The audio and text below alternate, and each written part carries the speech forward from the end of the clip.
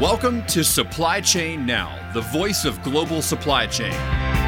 Supply Chain Now focuses on the best in the business for our worldwide audience, the people, the technologies, the best practices, and today's critical issues, the challenges and opportunities. Stay tuned to hear from those making global business happen right here on Supply Chain Now. Hey everybody, Scott Luton, Greg White, and Kelly Barner here with you on Supply Chain Now. Welcome to today's live stream. Greg, how we doing? I'm doing dandy. How are you doing? Doing wonderful. And Kelly Barner is with us here. Kelly, how you doing? I'm doing great. I don't know if I'm exactly doing dandy. I would have to double check on the difference between doing great and doing dandy, but I like your spirit, Greg. Well, so thank you. That is I don't know if it's a general Midwestern greeting, but boy, everyone in my family says that. Dandy. Also, my father, when you meet him, pass him in the hall, he says, howdy. Does anyone know what that means? It means howdy, or how do you do this fine day? That's what to which you say, dandy. Yeah, exactly. A lot of people, I haven't heard it in a long time, but a lot of people answer it in a very strange way. Yes. I'd have to think back to that. Like they think I've said something else. So, well, it's Dialect Monday here on the Supply Chain Buzz. So y'all, hey, I'm glad we're teeing on. We're leading with one this. Another in Boston, Kelly. Hey. Oh, that's good. That's the Southern way. Because it might be like freezing cold, so you have to be able to say it really fast. Got to be quick. In the South, it's a little bit more drawn out. Hey. Right? It's got almost 2 syllables, right, Scott? Come on, Scott. Engage, about man. 17 syllables, man. Come on. How do you do, Miss Wiley?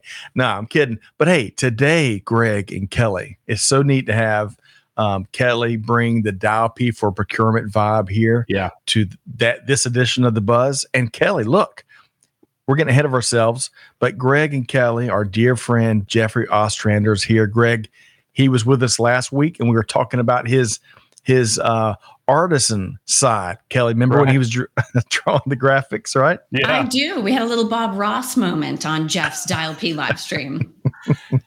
Happy had a little blast. Supply chain.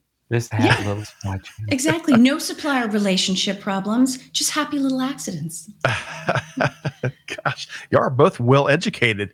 I need my fro. Yes. Hat, right.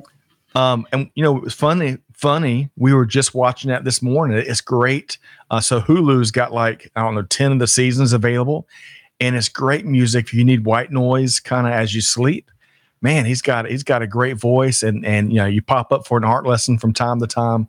So stay tuned next week, the Bob Ross Hour here at Supply Chain Now. Going way too soon.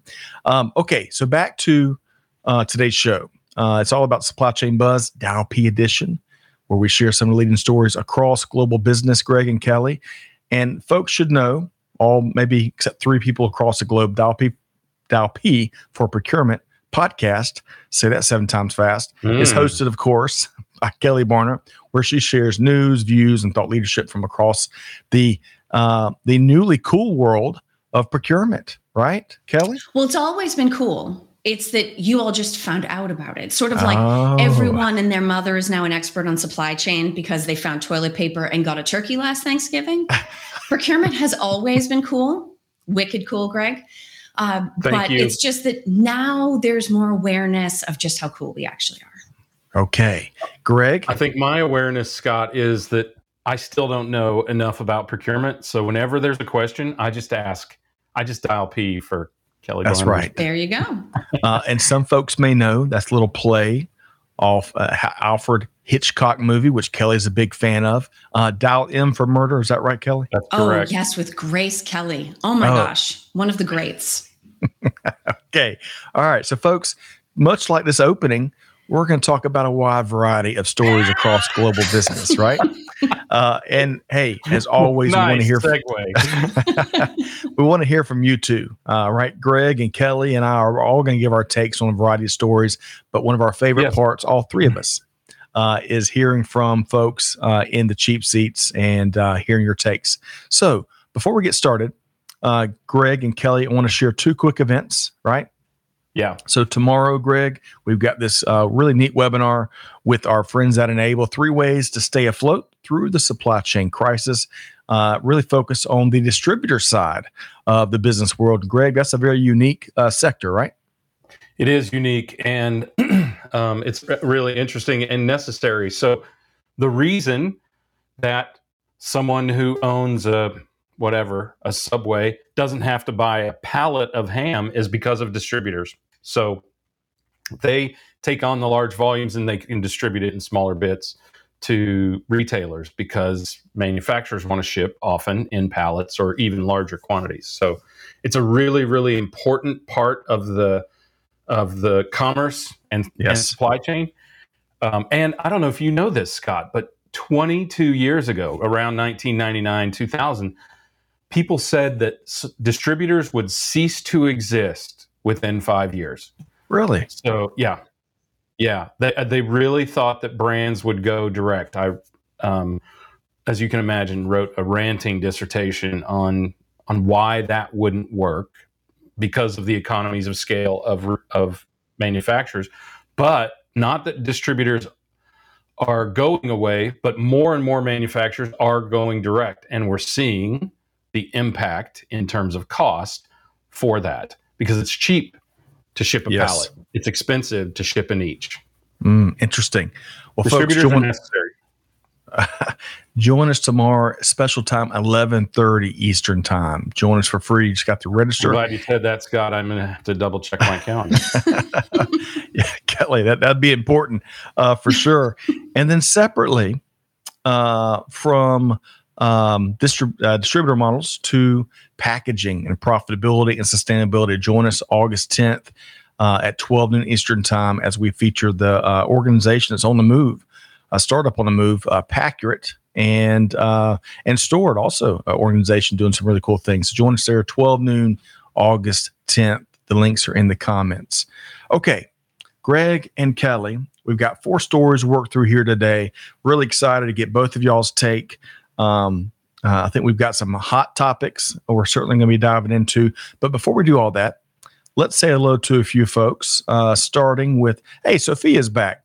Sophia says, hello, good morning, starting August with good energy.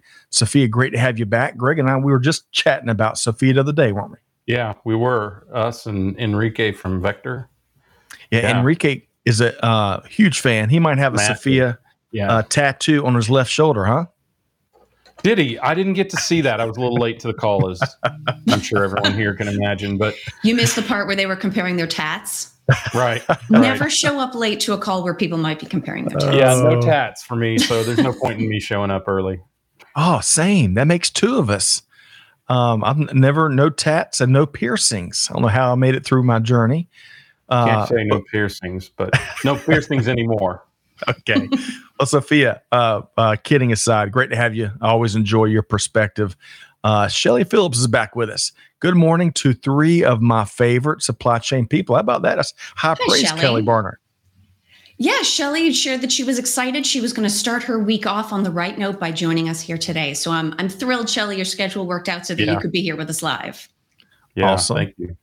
And Greg, Shelly's been showing up in our live streams, throwing down some really interesting perspective and expertise, right?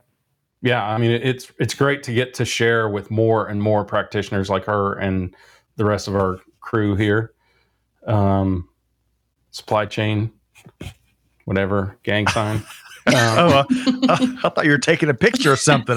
If a Polaroid was involved or something. Trying to invent a gang sign right here on the. I got on the Man, Greg, just when I think I've got you nailed, I know what to expect. You surprise me and keep me on my toes. I love it.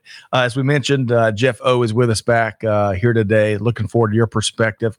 Diesel is here. Clay Phillips says, welcome all, Dial P and Buzz Day together. Big thanks to Catherine, Amanda, and everyone on the production team helping to make it happen. Catherine says, happy August and happy Monday, Buzz family. Greg, can you believe it? August 1st. Greg and Kelly. So I tuned in to some of Jose Jose's live stream Friday afternoon. Really enjoyed it. They talked about kind of how to break into supply chain on so many different levels. So Jose, keep cranking out the great stuff. I love the coffee breaks with your focus on supply chain and logistics, and great to have you here today. Lucille, coming in from Toronto via LinkedIn. Kelly, Greg, have you ever been to Toronto? Many, many times. I haven't. Okay. No, but hi, Okay, Lucille. well, let me make a list of restaurants for you.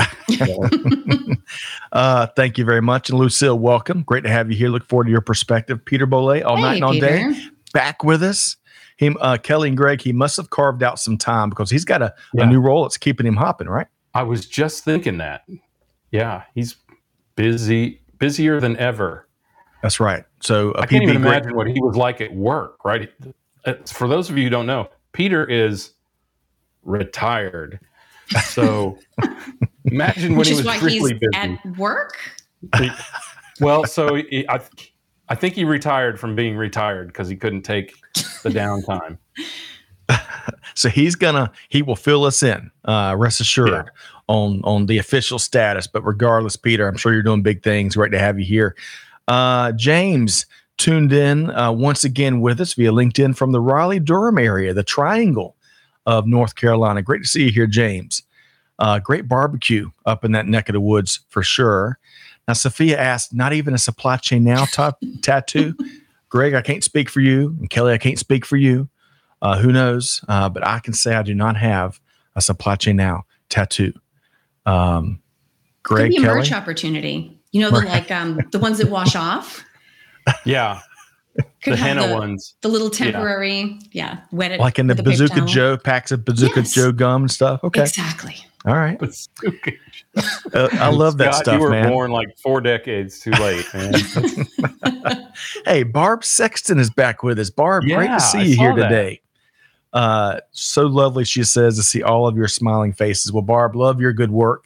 And Greg, and maybe Kelly, Barb is always she's one of the most positive people, I think, in our collective network. So, Barb, great to have you here today.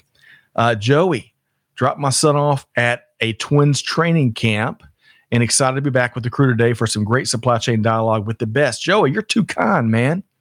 You're too kind. Yeah, I really appreciate that. Also, Twins played the Padres yesterday, and it was when I left, it was tied 1-1. So I'm curious who won.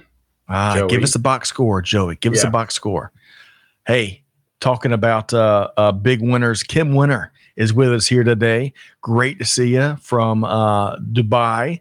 The one and only Kim Winter, Kelly and Greg. And Greg, I think he'll be joining us for our upcoming buzz, maybe in a couple weeks. I don't know the exact date, but the answer is yes. Okay. Yeah. I was going to see if you want to check your calendar on that one too. We'll get back. But Kim, great to have you here. Looking forward to your perspective. And finally, Peter said, yes, needed to fill my day. And I bet he has filled it quite a bit. So great to have you here with us, Peter. You can only remodel so many houses and build so many decks. And that's right. And he was managing all kinds of projects around. Yeah, not just his. I mean, he was going to the neighbors' houses and running theirs. That's right. All right, so I got to pull one final before we get into the news of the day. Kelly, there's a question in our team chat, and I'm going to pull that out.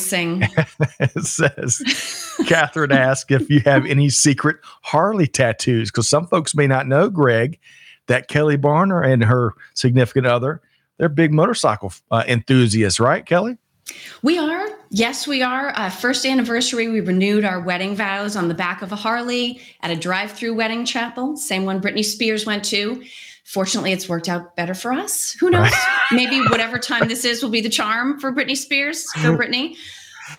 So no secret or publicly known about Harley tattoos. However, if we're looking for a little bit of edge, I will offer up that despite my little earpiece in, I have 3 ear piercings in each ear, right down the bottom, which means I have too many piercings to get a job at Hooters.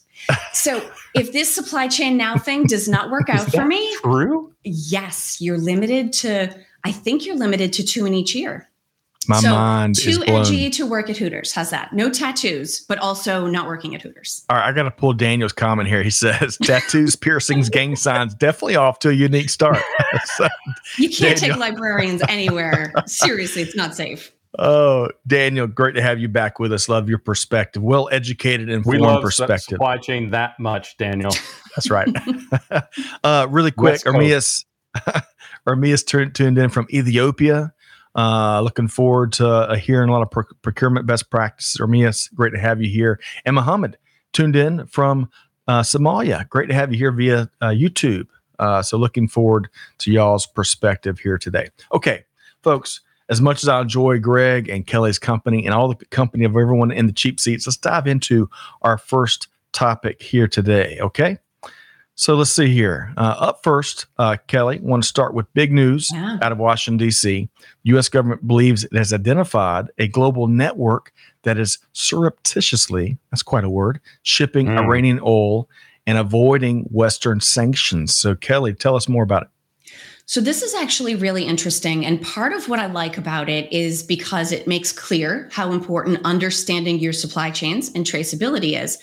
But part of why I like it is this news broke on Sunday afternoon, I believe, while I was doing the final research for this week's Dial P. So I'm actually digging into the oil and gas supply chain, looking at profit margins and capacity issues at different tiers of that supply chain. And this story broke. So basically what's happening is that we have sanctions against Iran, and they have found a way mid-ocean to transfer crude oil from Iranian ships to Iraqi ships and either just plain make it look like Iraqi oil or mix it all together so that once it reaches the refinery, you have absolutely no idea where this product actually came from. Although some of the really big oil companies, I know ExxonMobil was listed as potentially being involved in some of these transactions. They had no knowledge of it, which is scary for anyone managing a supply chain. And if we needed any more reason to be concerned about this, I will just simply say Russia. If we can't create these sanctions and then find a way to ensure that the entire world is standing by them, it directly undermines the impact that those sanctions can have against some pretty bad actors.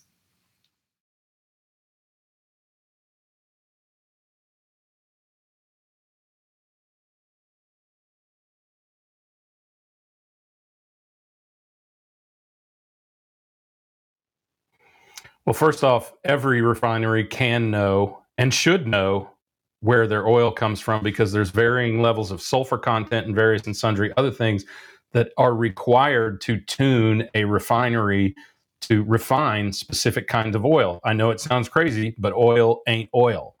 I mean, there is light, sweet crude, there is heavy crude, there is grade, and there's all kinds of different factors based on what went into the making of that oil. So there's a Clampett variety, I believe, Greg. They know. They know or could know and certainly should know what they're getting, because if they're assuming that it's Iraqi oil and it's not, and that's a different enough makeup, that could cause real problems, safety problems in the refinery. So I have no doubt that this is known. The other thing, Kelly, to your point, is so impressive. And look, this is what Kelly's always bringing us, what most of us don't know, and that is sanctions are not, they are a political motion. They are not an effective enforcement motion, because we say we have sanctioned this or that, but as we've discovered, this is what I love about the age of transparency. As we've discovered with the sanctions on Russia, we do it in a way that allows us to convince our constituency that we are really coming down hard on a bad actor. But the truth is, even those governments that are sanctioning these bad actors are surreptitiously, that's a great word, surreptitiously accepting shipments. And to the extent that now that Russia has cut off, for instance, or is cutting off natural gas to Europe, Europe still has a crisis. Why? Because they've always been buying Russian natural gas. So, I mean, I think I'm not sure that's going to be overcome in the short term, but knowing that that's occurring is one step towards fixing it. Well said. Okay, we've got a bunch of comments here I want to get to here. First off, GP, Gene Pledger, is tuned in from North Alabama via LinkedIn. Great to have you as always, Gene. Love to get your take here. Daniel says, looks like they stole a page from North Korea. Recall stories about a decade ago about North Koreans getting oil at sea to avoid sanctions. You mean North Korea is setting the trends in global bad actorship? Imagine that. Rhonda says, goodness, busy August 1st, but I made it for some learning time. Dr. Rhonda, great to have you with us as always. Jeffrey says, I wonder what the Incoterms would be for mid-sea shipment. I'll do his emoji. I don't know. That's a great comment there. Greg, great to have you back with us. I want to say from Milwaukee. It's been a little while, but Greg, great to have you. Says, what would be a good research on gas is all the different winter and summer blends, to Greg's point, and do we really need all the different types? And would it be possible, Monday, to narrow the different blends? That is an excellent comment there. And then Shelley, I think, liked my Clampett blend comment. Black Gold, Texas tea. Shelley, we're channeling together here today. I love that. And Greg is confirming it is Milwaukee. Greg, we love Milwaukee. I was just on a panel last week with Dr. Rhonda, with someone that has made Milwaukee their home for quite some time. Milwaukee famous for the latest TikTok trend. Oh, right? Really? Stealing Kias and Hyundais with a USB drive. Really? Yeah. Can you believe that? No. What is insanity? TikTok? I wonder if Greg's experienced any of that. Hopefully not. Apparently it's very, very easy. So we're not, unless any of you are potential Kia thieves out there, we're not really telling anybody that all of TikTok and Instagram don't know. So that's right. Okay. So I got a couple of did you knows. So Greg and Kelly, and to all of our wonderful listeners, did you know that the U.S. has imposed a wide variety of sanctions on Iran dating back to 1979? Mm-hmm. Of course, when the U.S. embassy was seized during the revolution. And Greg, to your point, if folks look in this article from the Wall Street Journal, there's a lot of what's the right hand asking what left hand's doing and vice versa for these bad actors and countries to get around some of these political sanctions. And then secondly, Greg and Kelly, y'all might get both of y'all have seen Top Gun 2, right? Yeah. Maverick. I will admit I have not yet. Okay. Oh my gosh, Kelly. I know. I went to see Minions instead. I needed to know about the rise of Gru. Okay. Legit, because you have little ones. And actually, I'm going to that. And I love the Minions also. Yeah. Well, let me tell you where I'm going with this. Yeah, go ahead, Scott. That's right.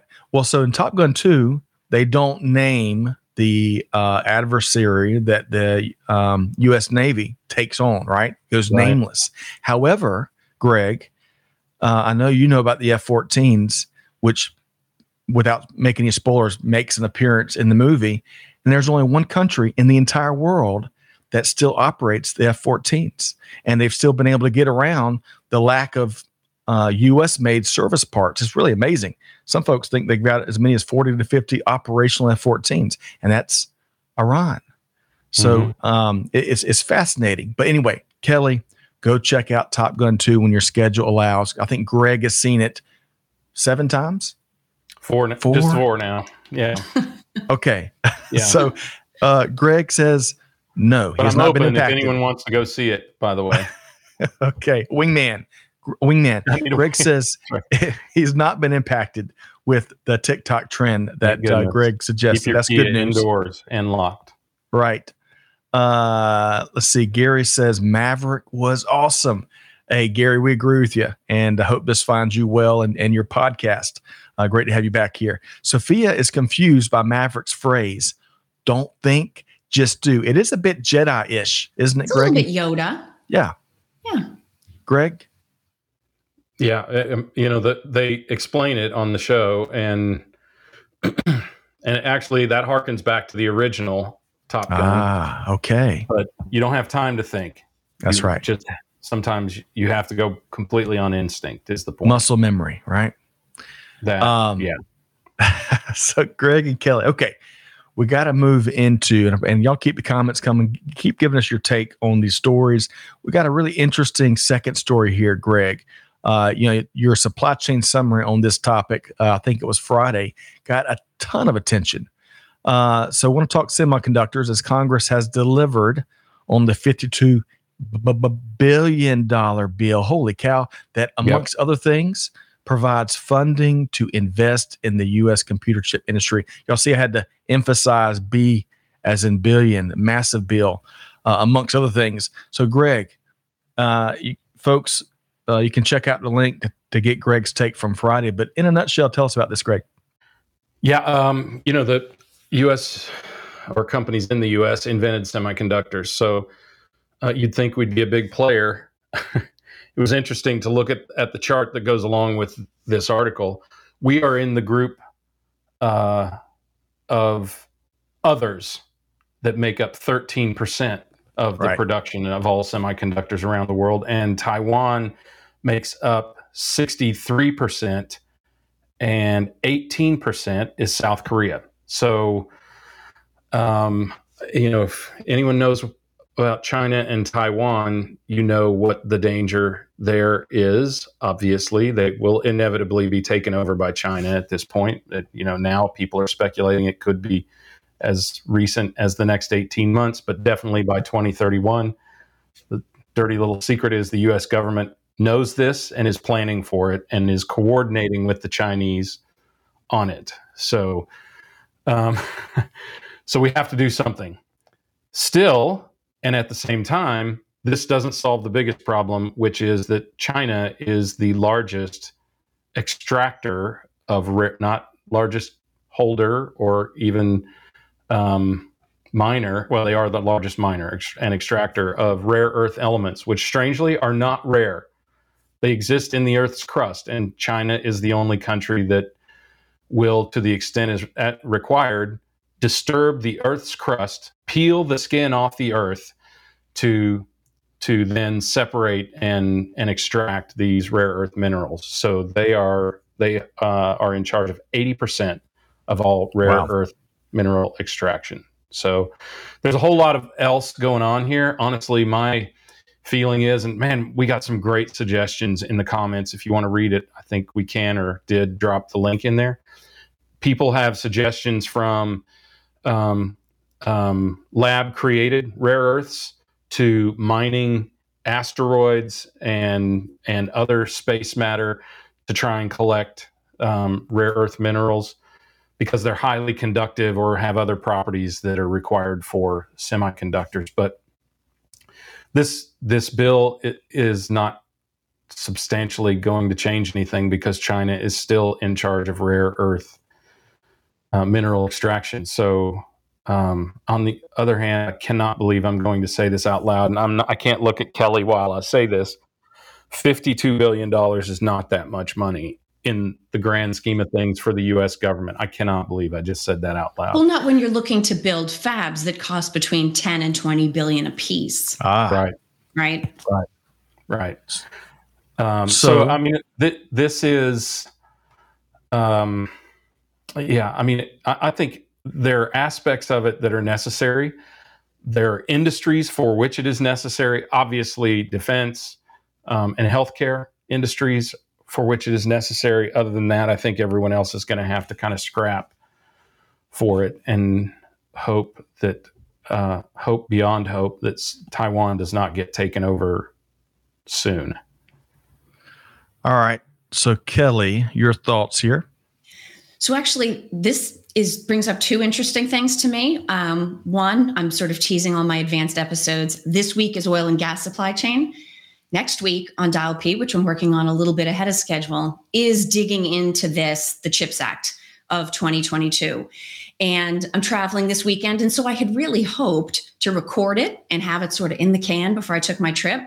But I am watching on an hourly basis the news about whether or not Speaker Pelosi makes the decision to land and visit in Taiwan, because I suspect that how that goes will actually have a bearing on the way that we look at this story. So I'm watching minute by minute. And if I have to, I will re-record on Monday so that we can go to production on time. But the other thing that I found interesting in, again, researching this weekend is that when you look at the biggest players worldwide in the actual manufacture of semiconductor chips, you've got Taiwan, China, Japan, South Korea, the European Union. They are all getting significant subsidies from their governments. So what this is really doing is catching the US up to the way that other countries around the world have been doing this for a long time. It's a very expensive business to build a fab and to keep it up to date as we get down into smaller and smaller nanometer chips. But it makes me worry as a business person, are we throwing in the towel and acknowledging that this is no longer a profitable enough business to exist worldwide without government subsidy? I don't know the answer to that. Anybody that's ever listened to a Dial P knows that I'm highly skeptical when the government shows up and says they're here to help us, especially when one hand's in front of them with money in it. I kind of want to know, what's that other hand doing behind your back? What's in there, right? So I think it's, on the one hand, it's catching us up to the way the rest of the world, especially major producers, have been handling this. But I worry from an industry and innovation and leadership standpoint about whether this is actually the right thing to do, bigger picture. Yep.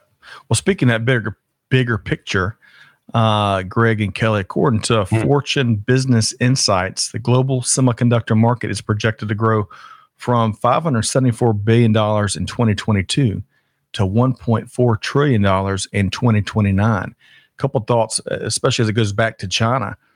I wonder if the semiconductor industry was not as big as it is on the island of Taiwan, if the whole situation wouldn't be where we are here today.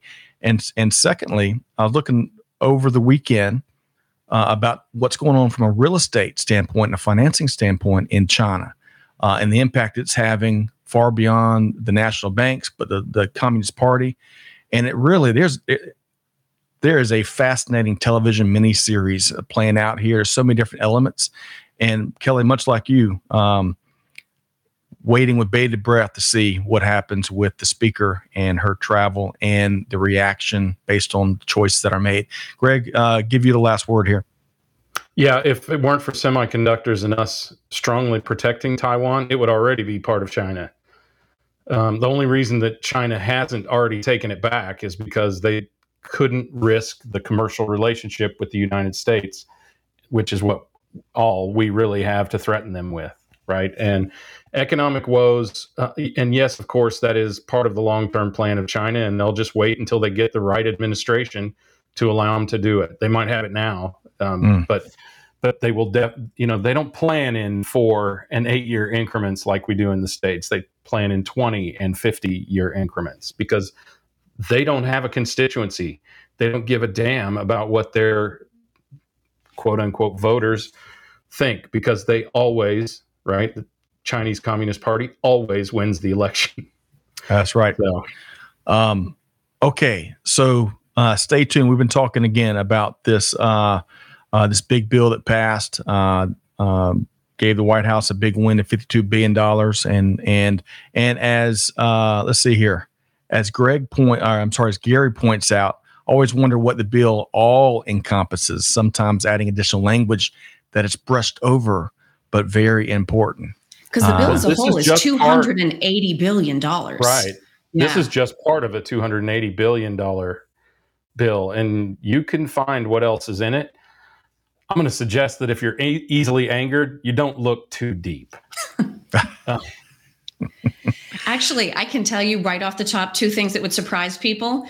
One is that it reauthorizes NASA, the space exploration, and it provides for security protections for Supreme Court justices. Okay, so interesting. 2 things in there that have nothing whatsoever to do with semiconductors. Well, that is good. Wow. Yeah, but yeah. And that's this. I mean, and this is, having studied politics, this is one of the strange, ironic things. The stuff that they stuff in to make someone vote for a bill is often not related at all to the original intent. Look at the COVID relief bill, wherein New Jersey got a soccer stadium built. Right. For whatever it was, $15 million. Oh, goodness. All right. So moving right along, I want to share a couple of quick comments. Greg, Kim Winter is ready to be your wingman for Top Gun. That would make 8 times between us in terms of views. But flights to the U.S. are a bit tight currently. Well, Kim, we'll make that happen soon. I'll meet you halfway in London. That's right. How's that, Kim? I'm not going to Frankfurt because you can't get a flight out of Frankfurt right now. Apparently. That's right. Gary and Shelley and Gene and Greg are enjoying your perspective here. Greg says, Kelly's right. When money's in one hand, what is really happening? Excellent point. And Daniel says, God bless riders, the riders in congressional bills. Man, a lot of folks have made a bunch of money that way, huh? Okay. Well, moving right along, Greg, do you remember last week when we talked with Corinne Bursa about 11 technologies that were really shaping global supply chain, right? Yeah. And Kelly, you might have seen this too. This was powered by the MHI organization and based on, I think, 300, 400 practitioners. Well, 3D printing was, I would say, not one of the sexier technologies that the research really focused on. I think that's pretty accurate. So, Greg and Kelly, when I saw this article here via CNBC, I thought it was really pretty cool. And at first, I was like, as I started to read, I was like, man, this is like the same story that's been written about 3D printing forever. But Greg and Kelly, as I got a little deeper, it was different. I remember some 10, 11, 12 years ago sitting in a presentation that a procurement executive with Caterpillar, as he was sharing about how they were using it to get spare parts out faster to these big mining trucks, right? That are at the time autonomous, based on what he was saying, and they run like 24 hours a day. So if they sit there with a broken down with a need for a spare part, you're losing hundreds of thousands of dollars in that gold mine, right? As he was saying it. $25 million an hour now is what it is. Wow, Greg! I just happened to have done a little bit of discussion with a company who helps keep those trucks running. Yeah, man. That is fascinating, crazy, right? On the money, no pun intended. But it seems like since I sat there and listened to, and I was really fascinated with what Caterpillar was doing, it seems like the mass adoption's been really slow, for lack of a better word. Greg, if you remember during the height of the pandemic, we were talking about some government agencies here in the U.S. that were using 3D printing to better prepare for the PPE shortages, right? Masks and other things. Right. So back to the story via CNBC. Goodyear, as it reports on, opened a plant in May in Luxembourg that revolves around its use of 3D printing to make tires in small batches. Get this, 4 times faster than traditional production. And the company is also leveraging the technology to bring airless tires to the market by 2030. Greg, Kelly, have y'all heard anything about these airless tires? Well, it's just an adaptation of run flats, really. Okay. Right? And actually, it's worth going to CNBC. We have the link, right? It's worth going to CNBC to see the photograph that's actually in the article of what an airless tire looks like. It's actually ugly, but but you get how it could work. But yeah, I think, if the article has shared anything, it's that this is very specialized right now because it's very high cost, with machines costing in some cases upwards to $500K or $1 million. And things like the Caterpillar parts, they're actually finding some they argue they're finding some engineering benefits there, because instead of composite parts, they are laser printing or 3D printing the laser printing. That'd be cool. They're 3D printing the entire part as one piece rather than componentry that has to be put together. And they're finding some strengths in terms of the product's wear rates with that. Well, so, and Kelly, I'm gonna get your take in just a second, but Greg knows exactly where I'm going, because Boeing, which also is a big part of the story, has a subsidiary producing satellites that are 100% 3D printed. And that offers, using that process, a 30% reduced cost. And get this, it trims 5 months off production lead time. But at the heart of it all, and maybe to the reason why it's been so slow, one of the reasons why it's been slower for the industry to adopt 3D printing in a more widespread basis. Get this, Kelly and Greg, from Melissa. I'm going to say Orme. It could be Orme. I'll go with Orme, though. She leads additive manufacturing for the entire Boeing enterprise. She says, quote, "It requires a cultural shift to embrace it. Engineers are taught to design with reduced risk, and that leads them to traditional manufacturing. We need more production data to get to a level of comfort in design for additive. Once we do that, we can eliminate or reduce the risk of this evolving technology," end quote. Mm-hmm. She also references they need something like 7 decades of production data in order to get to that point. I'm sure they'll find a condensed way of getting there. But Kelly, let's get your thoughts, and I'll circle back to Greg here. When I read this story, it was so interesting because 3D printing is not new, right? It's very prevalent in middle school science labs, public libraries also. But clearly, we're getting to the point where there's going to be actual industrial applications. And so looking at this as a procurement person, I think of it as sort of the classic optimization challenge. What we have to do is come up with some type of formula or analysis that allows us to look at cost, turnaround time, and the flexibility of being able to have variable specs. And not only do we have to build something that bounces all of those things off of each other, we have to build a model that can change as it becomes faster and less expensive. And some of the constraints that we might be facing today are finally overcome. Because especially in the case of tires, one of the things that allows them to cost what they cost is that they're largely standardized. It's a very few product numbers per maker that is the vast part of their volume, and they can drive a lot of cost efficiencies that way. But as this technology actually starts to revolutionize because it isn't as expensive, and we all know the importance of speed in business, I think it's going to be around building a model that helps us make the decision for each use case and not get stuck in an assumption every 6 months or 8 months or 9 months, rerunning that based on the new information. So we have to build out an analytical model that's not fixed at one point in time, but evolves with the technology. Well said. Greg? Yeah, I mean, I think a lot of that is well over my head, but I think the point is the foundational point is we have the ability to continue to evaluate as more data is gathered, and we need to do so with greater frequency for sure. That goes to a lot of things, right? Not just 3D printing, reevaluating data or adding data that we've discovered, post its generation, will help us accelerate a lot of those models to assess their effectiveness. I think, look, to Kelly's point, 3D printing has been around since the 80s, right? It's only taken 40 years for it to become an overnight success. But still, I think the thing that I like about the way that it's being contained right now is that it's in unique and high value product.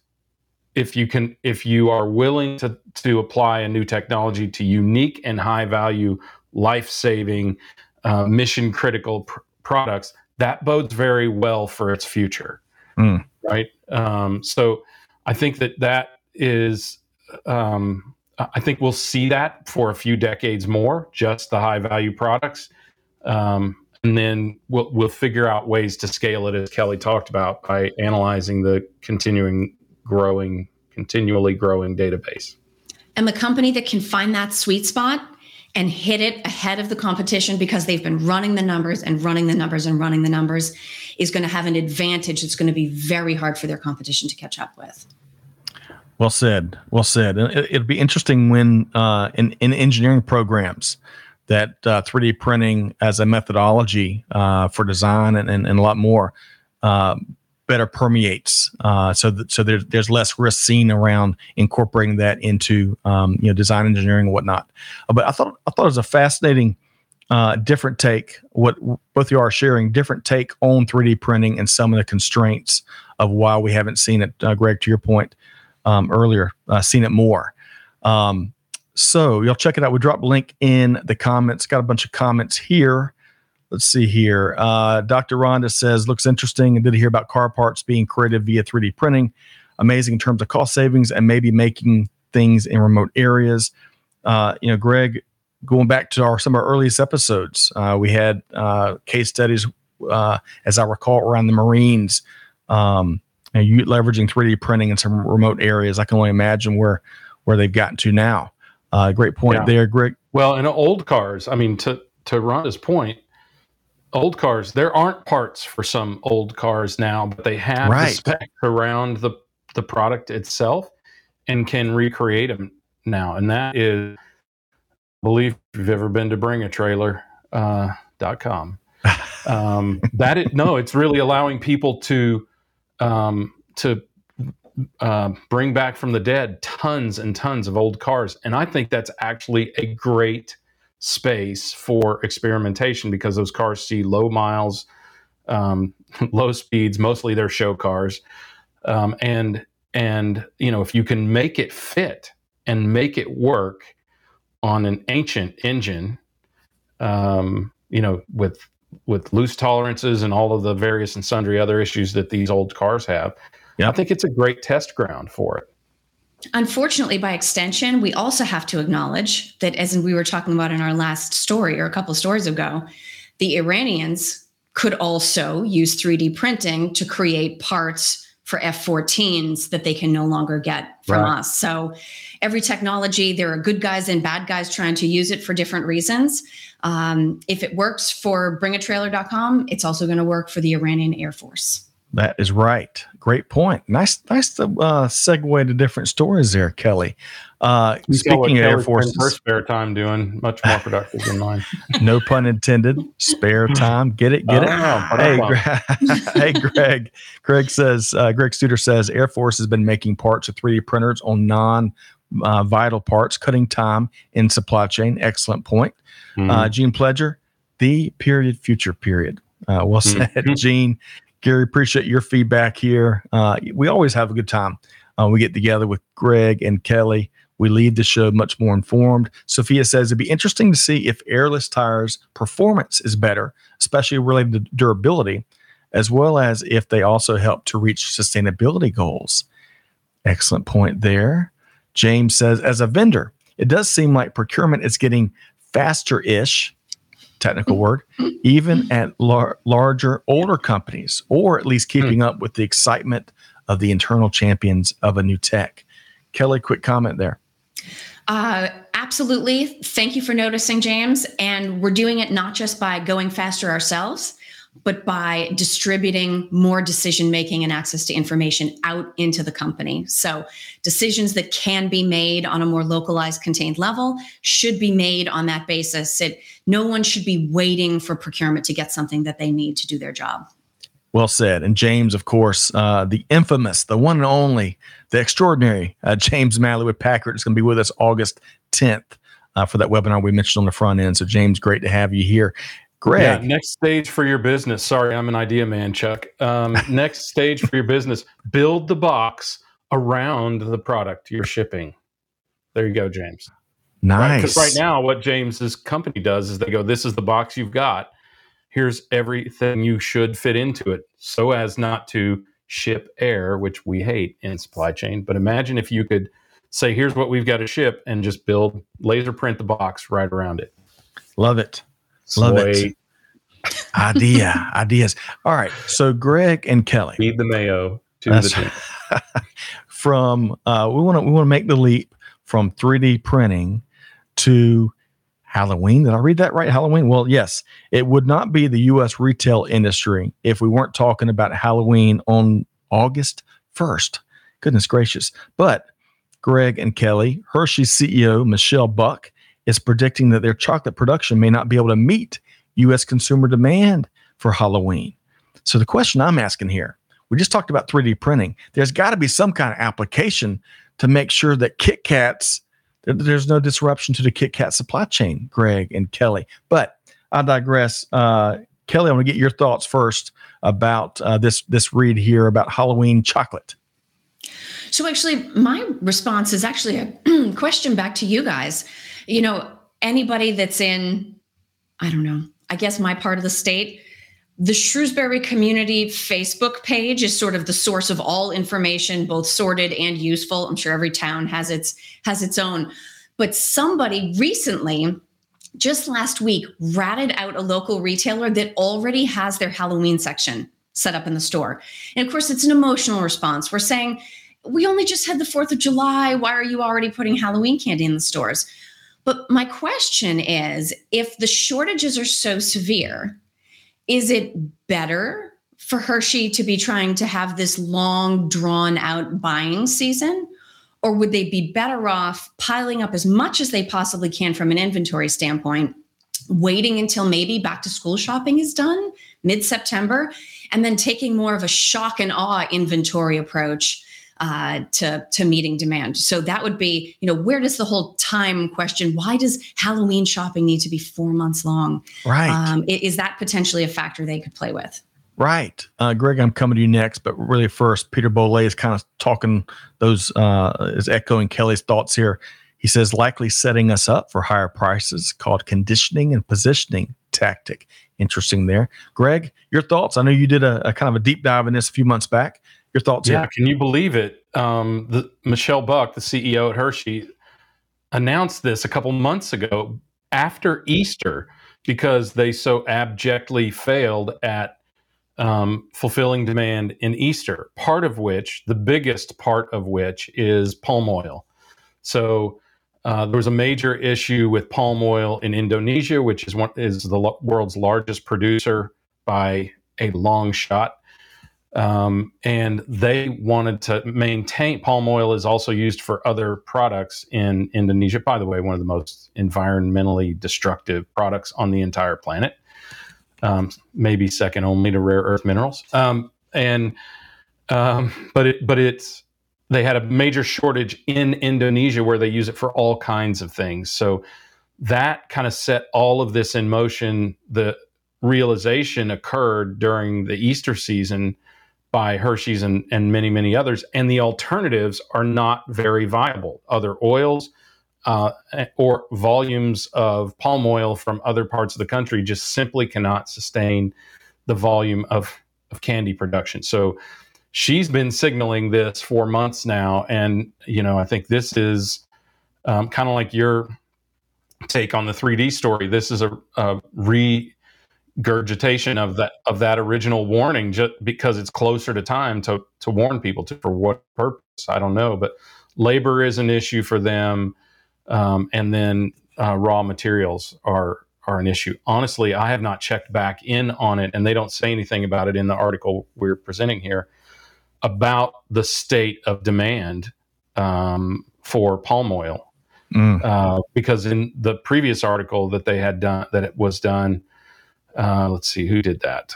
Supply Chain Dive did it. The previous article that was done, they talked about when they might actually release quantities of palm oil to the marketplace. Honestly, did not follow up to see what happened there. So to your point, Kelly, I'm not sure they could spread out the demand because the raw materials are not available or not adequately available. Now, one thing they did do, and this is what I talked about when they reported this earlier, was they did say some products require less palm oil, which is used to keep the chocolate from sticking to the wrapper or to other chocolates.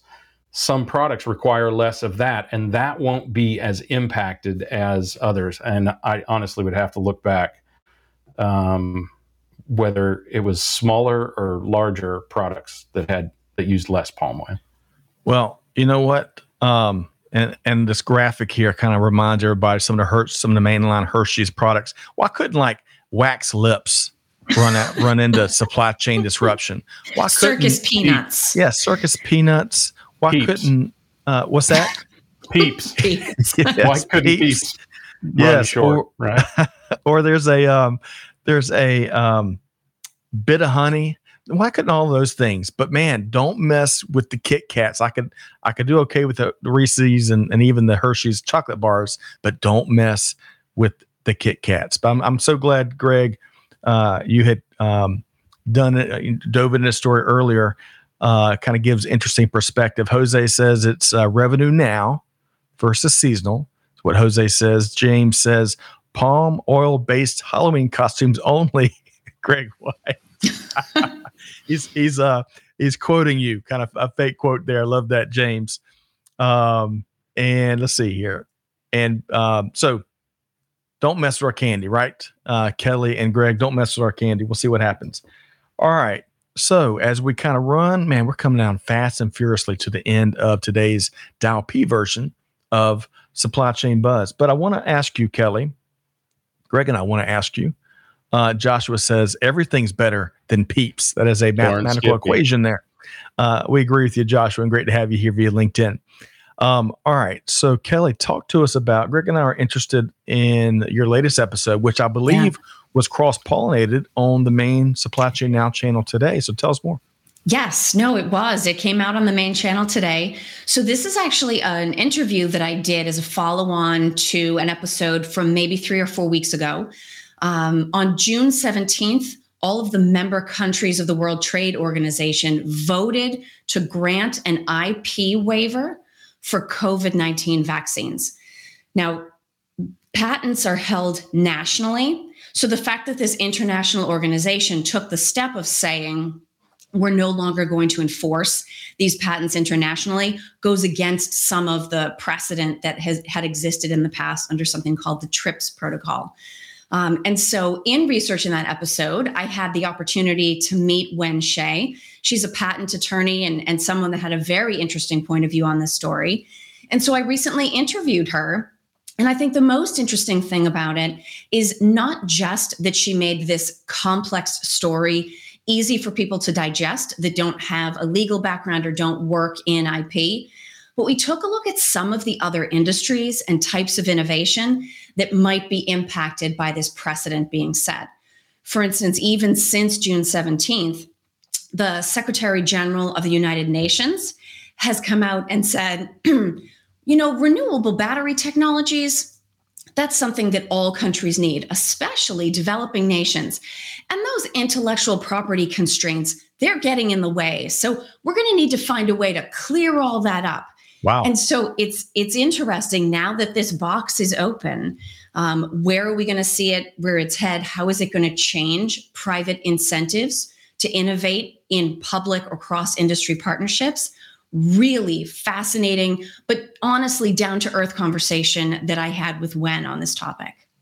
Love it. You can check that out at Dial P for Procurement, wherever you get your podcast from. Find it and subscribe, or on the main channel here today. We've gotten a lot of feedback around this episode, Kelly. So great work.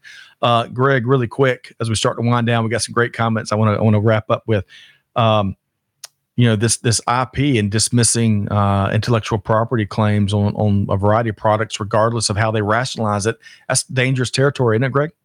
Yeah, it'll stunt innovation, unquestionably. Why would I spend all the money, take all the risk to build something that someone's just going to take away from me as soon as it becomes valuable to the masses, right? Billions, maybe trillions were spent to develop the COVID vaccines. And who is going to spend that kind of money knowing that it instantly becomes the world's? That's like writing Gone with the Wind and making it public domain before you even have a chance to sell it in the bookstores. So who's going to take that risk? I think it's really, really dangerous. It's already dangerous, first of all. A lot of countries won't enforce other countries, regardless of this TRIPS protocol. They don't enforce other countries'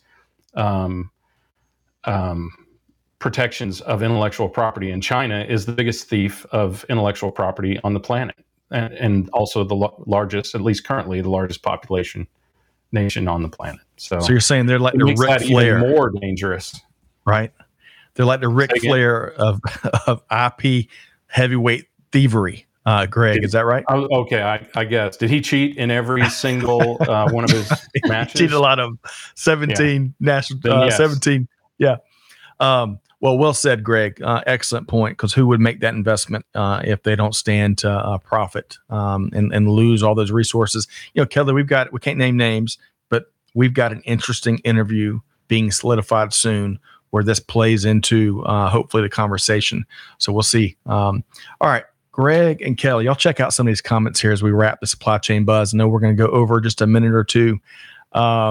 Sophia, back to chocolate, because that is a very important topic for all of us, right? And our kids. She had read that Hershey already had done the product rationalization in April to try to mitigate this. I think, Greg, you touched on that. Marie. Hey, Marie, great to have you back. Enjoyed our conversation a couple months ago. Marie says, now we'll have to hoard again. Can't have a Halloween without my peanut butter cups. Part of the problem with hoarding chocolate is it becomes that chalky, junky stuff that you get at those janky convenience stores that mostly sell lottery tickets, right? Has anyone ever gotten a dusty candy bar that's been on the shelf for a year or whatever it takes for it to do that? Yeah. It's the worst. There is a shelf life issue here, right? It's very, very real. So, Rhonda says, my goodness, what I learned on this show, palm oil uses. She loves some Kit Kat too, Scott. Lip candy, Peeps, goodness, sugar rush time. Love that, and love that you were here with us here today. Let's see. Abdulali, I believe, via LinkedIn from Morocco. Great to have you here today. Next time, tune in earlier. We'd love to get your take on some of these stories that we talk about throughout the hour. Peter Bollet is back to focusing on work, and he's got an upcoming fundraiser, Dreams Take Flight, annual golf tournament. Peter, you're going to have to share information with us soon on that. Gary, Ric Flair, oh my, WWE. So, and finally, Greg Studer gets the final word. On the chocolate palm oil, was this Hershey issue of not having backup farms like in South America? Were they just relying on a major source? That's a great question. Greg, you got a bunch of great questions here today. In Argentina. Argentina has its own problems producing anything right now and also has 62% inflation. But still, the combination of every other nation on the planet that produces palm oil can't produce as much as Indonesia does. Interesting. Very interesting there. Well, hey, Greg and Kelly, always a pleasure. To audience, listeners, big thanks for all the comments and the questions and y'all weighing in here today. Really enjoyed that almost as much as Greg and Kelly's perspective. Kelly, how can folks connect with the one and only Kelly Barner? Easiest way is LinkedIn. From there, you'll get everything Dial P, everything Supply Chain Now, and This Week in Business History that I do, and everything Art of Procurement. So that's the best place to go. Wonderful. Y'all got a big event coming up at Art of Procurement. Maybe we can find a way of adding that link really quick. Kelly, what is that and what date? Yes, Category Palooza on August 11th from 11 a.m. Eastern. See, I told you procurement was cool, Greg. I love it. I love it. It is cool. Yeah. It is our summer festival of category insights, color dust optional. Okay. Is Red Hot Chili Peppers or Jane's Addiction involved in Category Palooza? Yeah. Thankfully, there's no musical numbers. Oh. Just insights and data and great discussions and lots of interaction. Oh, yeah. I tell you, Kelly and Phil and the whole AOP team, y'all check that out. You will not be disappointed. Greg White, speaking of not being disappointed, every Monday, Wednesday, Friday, the hits just keep on coming. The fresh takes keep on coming.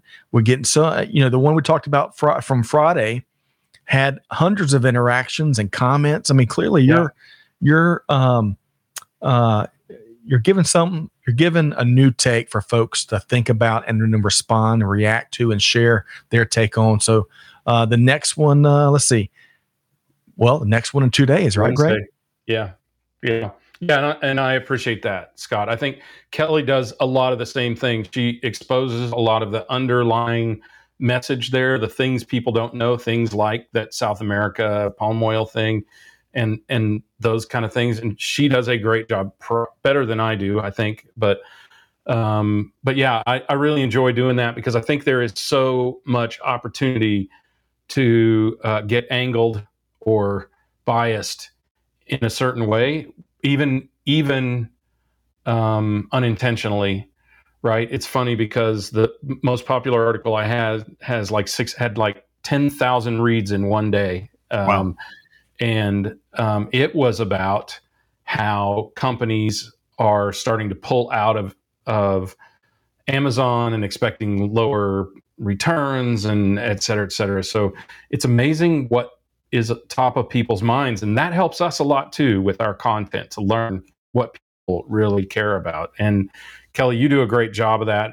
As you know, it was tough to even get me to understand procurement, much less be interested in it. And I love listening to what you talk about because it is so fascinating, and it really ties together the commonalities of supply chain and procurement to completely underappreciated still areas of the business. But we're coming up fast.